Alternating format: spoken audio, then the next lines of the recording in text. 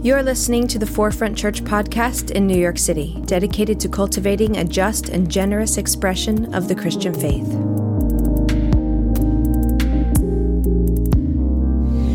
So I sometimes listen to a podcast called Invisibilia. Have any of you guys listened to it? Yeah, NPR. Yeah. So it's a show all about the invisible things that shape our human behavior, like our thoughts, our emotions, and our beliefs. And one of the season 2 episodes starts out with the story of a guy. Hold on, I gotta catch my breath. This pregnancy thing. Dropping that paper threw me off. Okay, one of the season 2 episodes starts out with a guy who hates celebrity culture. I'm okay. And he talks about how he can't stand that nowadays people can be celebrities for just about anything, for the clothes they wear or for whoever their father is, right? So at one point, he decides that he is going to do a little social experiment and become a celebrity himself. So he invites all of his friends who have cameras to be paparazzi and to take photos of him on the street. And sure enough, he's standing there, this crowd is gathering, and there are strangers who are stepping up. We've all seen this before, right? You don't know who the celebrity is, but you're eager to take an iPhone picture or whatever. And this guy is starting to realize, at first it's wild and hilarious, but then by the end of the day, he's kind of loving it. He's got all these adoring fans who are recognizing him and following him into the bodega, that kind of thing. And he starts to realize that this is kind of an addictive thing. He really likes it. And so what started off being this role that he was faking soon became something that he really wanted. It soon became something that was changing him from the outside in. And the whole focus of this podcast, this episode, is set up with this story. The episode is about changing from the outside in. So when you step into a role, or I would add when you change a behavior or you change your environment, can it change you on the inside? You've heard that saying, fake it till you make it, right? Well, how well does that actually work? If you just rearrange the things on the surface, will your internal motivations, your beliefs, those things are at the foundation, those values of who you are, can they follow? Can they change? Does change happen from the outside in? And I was wondering what you guys think about that this morning. Can you think of any examples in your own life where you've changed because of something that you did on the outside and it influenced who you are on the inside? Maybe it was your environment at work, right? The culture that you participate in. Maybe it is about the clothes that you wear. Maybe the holidays are coming. Maybe it's something that you remember every time you go home and you regress back to that 16-year-old you once were, right? I'm just wondering, do you guys believe in this whole idea of changing from the outside in? And then there's our spiritual lives. So many of us, we separate out our spiritual lives. We separate God from the rest of our lives, so much so that we actually have to make conscious choices, conscious decisions to make room for God in our lives.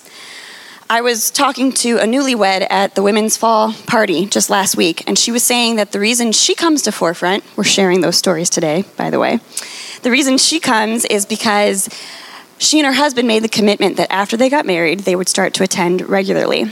And I don't know if that has changed them from the outside in to commit to that pattern or that rhythm of living life in community. But I do remember how influential that decision was for me over 8 years ago when I decided to commit to being a part of a ministry team and having a service role in a team that I was held accountable to and having to show up every Sunday to serve the bagels and the coffee. Over time, that greatly changed who I was on the inside, and it's actually affected everything about how I live my life today. So the reason we're talking about all this is because today, the word that we're sitting in, this Hebrew word that we're looking at today, is mitzvah, which means commandment. And I found it interesting when I started looking into some research about this and what the Hebrew people and the Jewish people still believe about mitzvah, is that they truly believe that what you do is far more important than what you believe. Faith is not just about your thoughts and your beliefs and the things that you think about. It's about the things that you actually do in this world to live out love and to promote justice. So fulfillment of the mitzvot, which is mitzvah, plural, is an expression of dedication of love to God and to your fellow human beings. And many believe that, it's honoring out the covenant between God and his people. But it's about much more than just our speech or our thoughts. It's about our actions and how we make those practical choices to live out that love every single day. So even if your motivation, many people believe, even if your motivation is not entirely pure, you should follow the mitzvah anyway, because many people believe that it's an outside-in thing. You begin to live in God's ways for your life, and eventually you will learn pure motivation as a result of living in accordance with God's will for your life. There's this great rabbi from the 3rd century who said, "Be eager to fulfill even the smallest mitzvah and flee from transgression, for one mitzvah prompts another mitzvah, and one transgression prompts another transgression." I can certainly relate to that. But before we go too far into all this, I want to back up and give us a little bit more of a definition of this word. So this past week, I actually recorded a Midrash NYC podcast with a guy named Rabbi Or Rose, who runs an interreligious program out of Boston for Christians who want to learn more about Jewish principles and ideas. And this word mitzvah, commandment, is one of those key principles he wants to teach. So I talked to him a little bit about what his thoughts were around it. And yes, we talked a little bit about good deeds, because commonly people think of a mitzvah as a good deed, right? But in its true meaning, mitzvah is understood as a deed through which a person seeks to fulfill the divine will. As in, good deeds and charitable giving are things that we do because they make us feel good, right? But commandments are something that you do because you're required, because through your faith, you have obligations in this world. You are commanded and obligated to do something to make the world a better place. And this is something that I think we can definitely agree on as Jews and Christians alike. This idea that God sees human beings as partners in restoring creation, right? And an ongoing plan to restore and renew the world. And so when you carry out a mitzvah, you honor the image of God inside yourself and in others. You commune with the Lord. You honor this love from God. And you honor your neighbor as well. And so I don't know about you guys, but there are 2 great commandments, right? To love God and to love your neighbor as yourself. And then probably some of you are sitting there thinking, well, there's 10 though too, because Moses came down with those tablets, right? Actually, there's 613 in Deuteronomy and all these books of Moses. The Jewish people believe, there's some debate about how many exactly there are, but it's roughly 613, and they can be divided up between man and God and man and his neighbor. And they all descend from these 2 greatest commandments, or even the 10, but to love God and to love your neighbor as yourself. So here in Deuteronomy, we're sitting with Moses, and John and Vanessa just read it for us. I'm not going to read it again because it's long and it's kind of intense, right? But basically what we're talking about here in this passage is this Hebrew word stakah, which I also learned from Rabbi Or this week. Stakah shares this same root word with the word justice, and it means just giving. So giving in a way that creates justice in your community and in this world. Giving in a way that creates shalom, peace, wholeness for others and yourself. And basically what this complicated passage gets into is a law, is a kind of a tax code. It's a 10% thing where you're supposed to give your first fruits, your finest produce and livestock and agricultural goods, which was the form of currency back then. You're supposed to give those things to God. You're supposed to bring them to the temple, and you're supposed to sacrifice them to the Lord there. And so, specifically, it talks about caring for the Levites. And who were the Levites? Well, they were the people who lived in the temple. They were people who couldn't own land or they couldn't farm it. They were a whole tribe of people who were consecrated to God. And the rest of Israel was supposed to support them. And you might be wondering, why is that? Well, that is because the people of Israel as a nation all believed that there had to be people in the temple atoning for their sins and sacrificing and consecrating to God on their behalf 24/7, because otherwise God would be angry because God is holy and they are not, and he would start killing them off as a nation. And I realize we've come a long way in our understanding and our relationship of God since the time that this ancient passage was written, right? And so there's a lot of people who don't really believe in the whole 10% thing anymore. I get that. It's not necessarily the point of today. But if you look further into that passage that Vanessa just read, it talked about how If the distance is too great, you would take it. You would take your produce and your livestock. You could exchange it for money. You could buy goods at the temple, and you could feast on them there. It's meant to be a celebration. This giving, this offering to God is meant to be shared with the people in your community. Not only the Levites, but twice every 7 years, also to be shared with the poor among you, the widows and the orphans. So in short, the spirit behind this whole passage is about giving to your community. Giving to the people who sustain you and who are part of who you do life with, right? And so I wonder if maybe Moses was getting at something here about changing from the outside in. Because imagine, right? You are the people that he's speaking to, okay? You have been living in the desert now for 40 years, for 4 decades. And in fact, it wasn't you who left Egypt, it was your parents who were freed from slavery in Egypt. You are, maybe under 20 years old or so, and you were born in the desert. All you know is heat and sand and this dream of this promised land that you've been hearing about since the day you were born. And now go a little further into the future, and finally the time has come and you're living in the promised land, right? And life is really good. Things are prosperous. You have a roof over your head. You're thriving in life, and the crops are abundant and they're ready to be feasted upon, and you're ready to enjoy the good things in your life now. And then you're told you need to hold off for a little bit, and you need to take the best of what has been grown and share it with other people. It feels a little off, right? Like, why would God put you through all that suffering and then make you continue to wait and continue to sacrifice in this way? There's this well-known rabbi called Maimonides. You guys might have heard of him. He stated this about this whole idea of just giving. He said, the first of everything is to be devoted to the Lord, and by doing so, we accustom ourselves to limit our appetites for eating and our desire for property. In other words, this commandment that's about this commandment that appears to be between man and his neighbor might just be a commandment that's actually more about man and God. Perhaps in the act of giving, we are learning to be one with the Lord.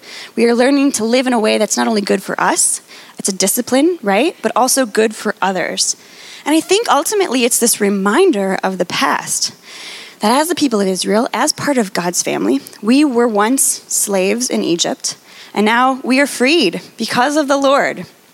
And because of that, God is calling us to honor what he's done for his people by showing compassion and mercy to those who are still in need. This is why we talk so much about justice and generosity around here. But there's some friction in this, isn't there? There's some tension in the fact that I'm standing up here right now telling you that God commands you to give to your community, as in God commands you to give to this church. That's what I'm saying. Moses simply calls it out and he says, living under God's way, life will go well for you. This is how it is. And this is his dying speech, something he's so passionate about, this whole book of Deuteronomy. But just like the Israelites, Moses knows and God knows that we as human beings, we tend to forget about God when life is good. The world so easily influences us with material things, with money. We often think that our money and our power, that they're self-made, whether we're conscious of this or not. And we often think that we have the right to choose what to do and to whom and when we give away our resources. And for progressive Christians and for Reformed Jews alike, we place a lot of value on understanding our choices, right? We're not slaves to the law anymore. We have freedom in Christ, so we generally believe that there should be a backing of knowledge. We want to deconstruct our faith and understand why we do the things that we do. It's less about the practice and whether or not you've given it thought, right? I would dare say that many of us have unconsciously even used that as an excuse at times to create a response that makes us comfortable with not obeying some of the commands, the mitzvah that God has given to us. In many ways, I think we've justified maybe living off the spirituality of others. Maybe you come to church, but you're content with listening to what somebody else is saying about how God is moving in their life, not necessarily doing the work to have that relationship with the Lord yourself. Maybe you talk a lot about prayer, but how much do you actually pray? Maybe you give to the church, but that's just it, is you give to the church. And that kind of creates this idea that I'm not a part of this, it's separate from me, I just give to it to let others do that work. Others of us don't even give to the church at all, maybe because of some kind of fear that we have about letting go of our money, maybe because we have some sort of baggage from our past that we're not willing to let go of. For the Jewish people, there is great joy in following the mitzvah. But I think for so many of us as Christians, that joy has kind of been stripped from this idea of following the commandments. You might have grown up in a community that made you feel a lot of pressure or guilt about following the commandments, and maybe there's a lot of fear around this whole conversation for you this morning.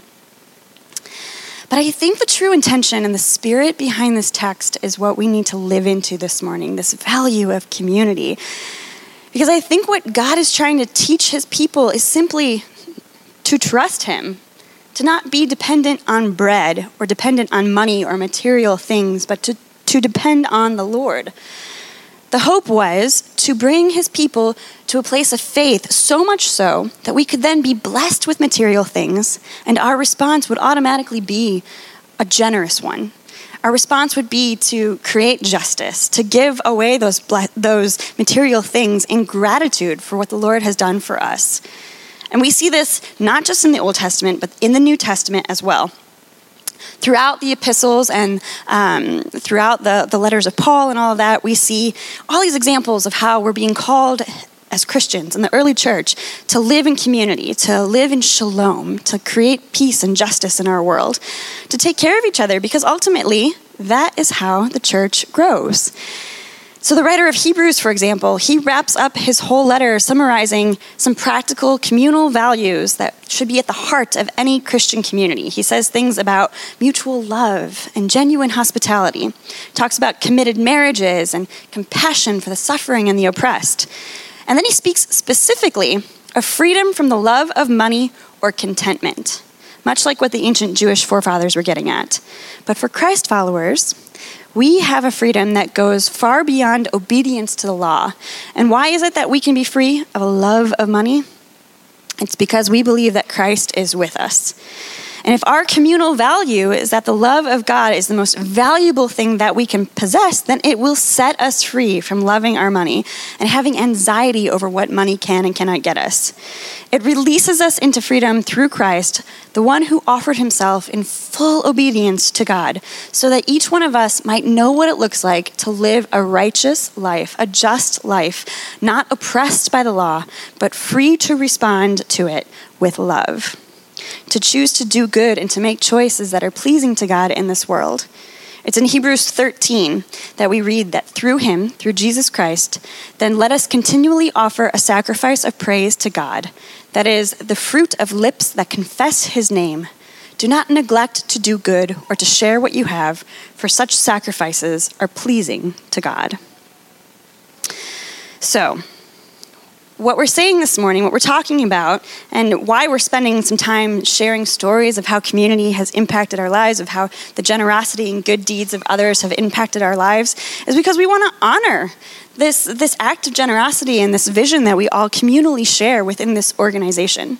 When you give to Forefront, you are giving to a community, an organization that shares these communal values, this idea of giving and honoring this covenant, this commandment between God and his people.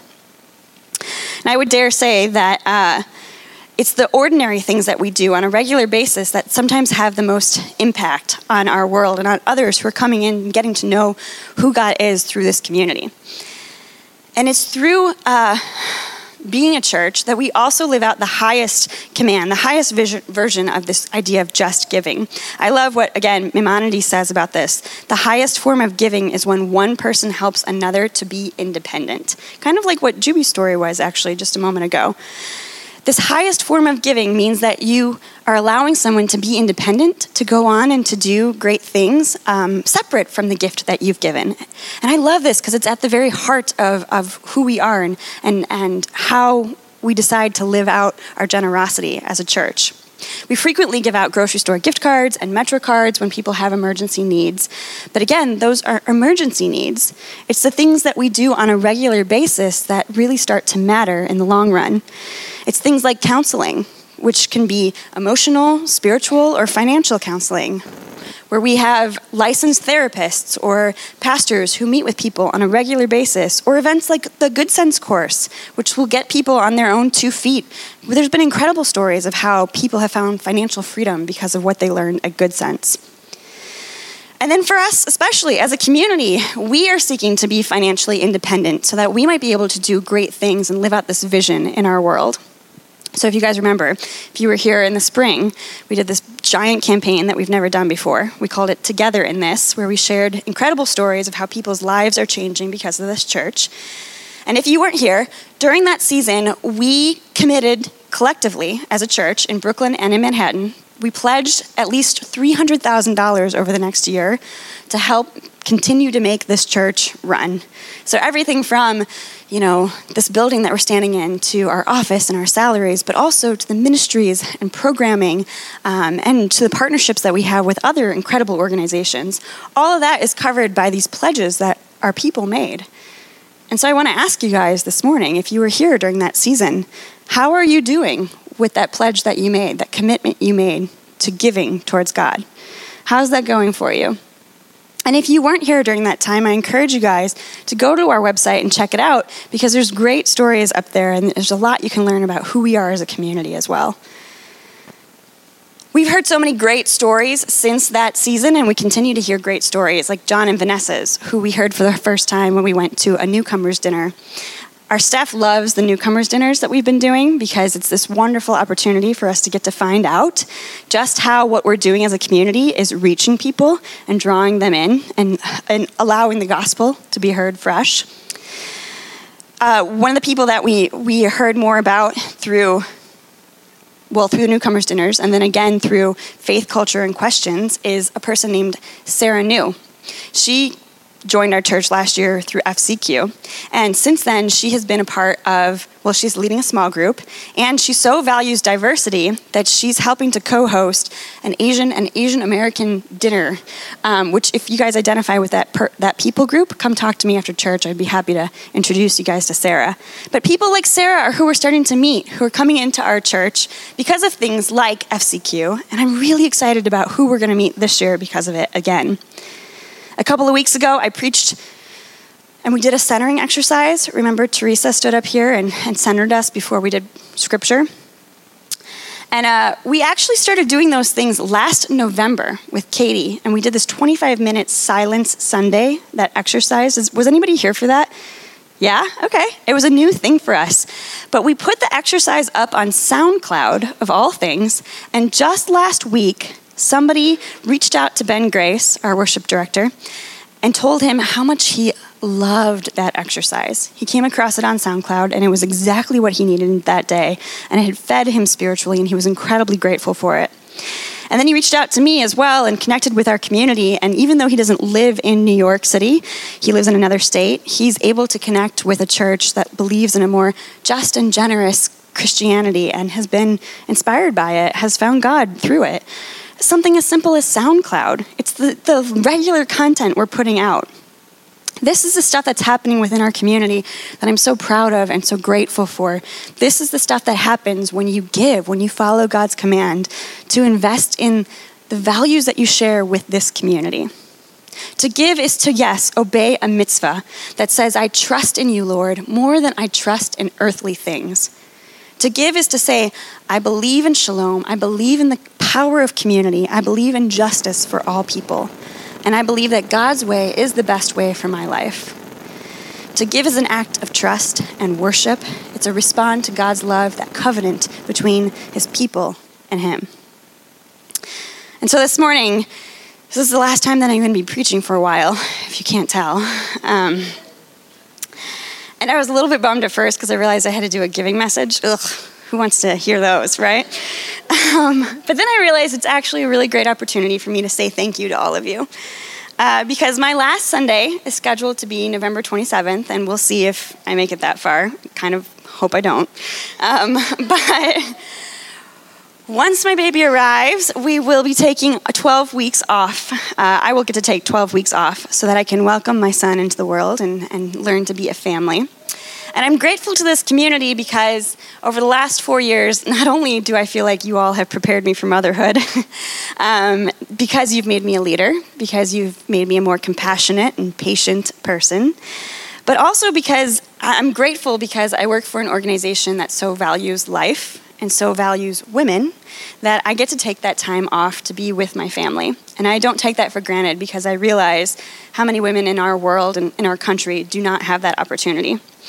So we will honor, my husband, Bobby, and I, we will honor your gifts by raising a son who understands the meaning of mitzvah, the joy in giving, and who understands the love that this community had for him before he was even born. So all that is to say, now as we move into a time of communion, Juby's crying over here, I'm going to invite the band to come back up. She's going to be crying as she plays a song. And we're going to transition into this time where we get to live out this commandment, this communion with God. And I'm going to boldly ask that you guys not only receive this morning, but that you also give. Here we are, we're talking about this idea of mitzvah, this celebration of communion, which is represented by the cracker and by the juice, which are Christ's body and blood for us. It's this time to remember God's grace and mercy for each one of us, God's love for each of us. But it's also this time for us to maybe give into the baskets. I want to do offering and communion at the same time this morning so that you might get to take part in that idea of giving and receiving. And so if you already give, or if you already give online, you can come join us at the back. You can make a gift for the first time, or you can make a recurring gift at the computer back there, or you can just simply throw in some change that's in your pocket today or some cash that you might have. Do something that maybe doesn't feel normal for you or doesn't feel quite right, but just try it out to see what it would feel like to change from the outside in. And participate in a ritual with us of what it feels like to give and to receive this morning. And as we do all of that, I have a meditation or something that you can read on the screen behind me that's inspired by Richard Rohr. I'm not going to pray to close us out this morning. I'm just going to simply invite you to read those words and to pray for yourself and for this community and to allow God to work in you and to respond to how the Lord is working in you, however you feel called this morning during this communion time. Amen.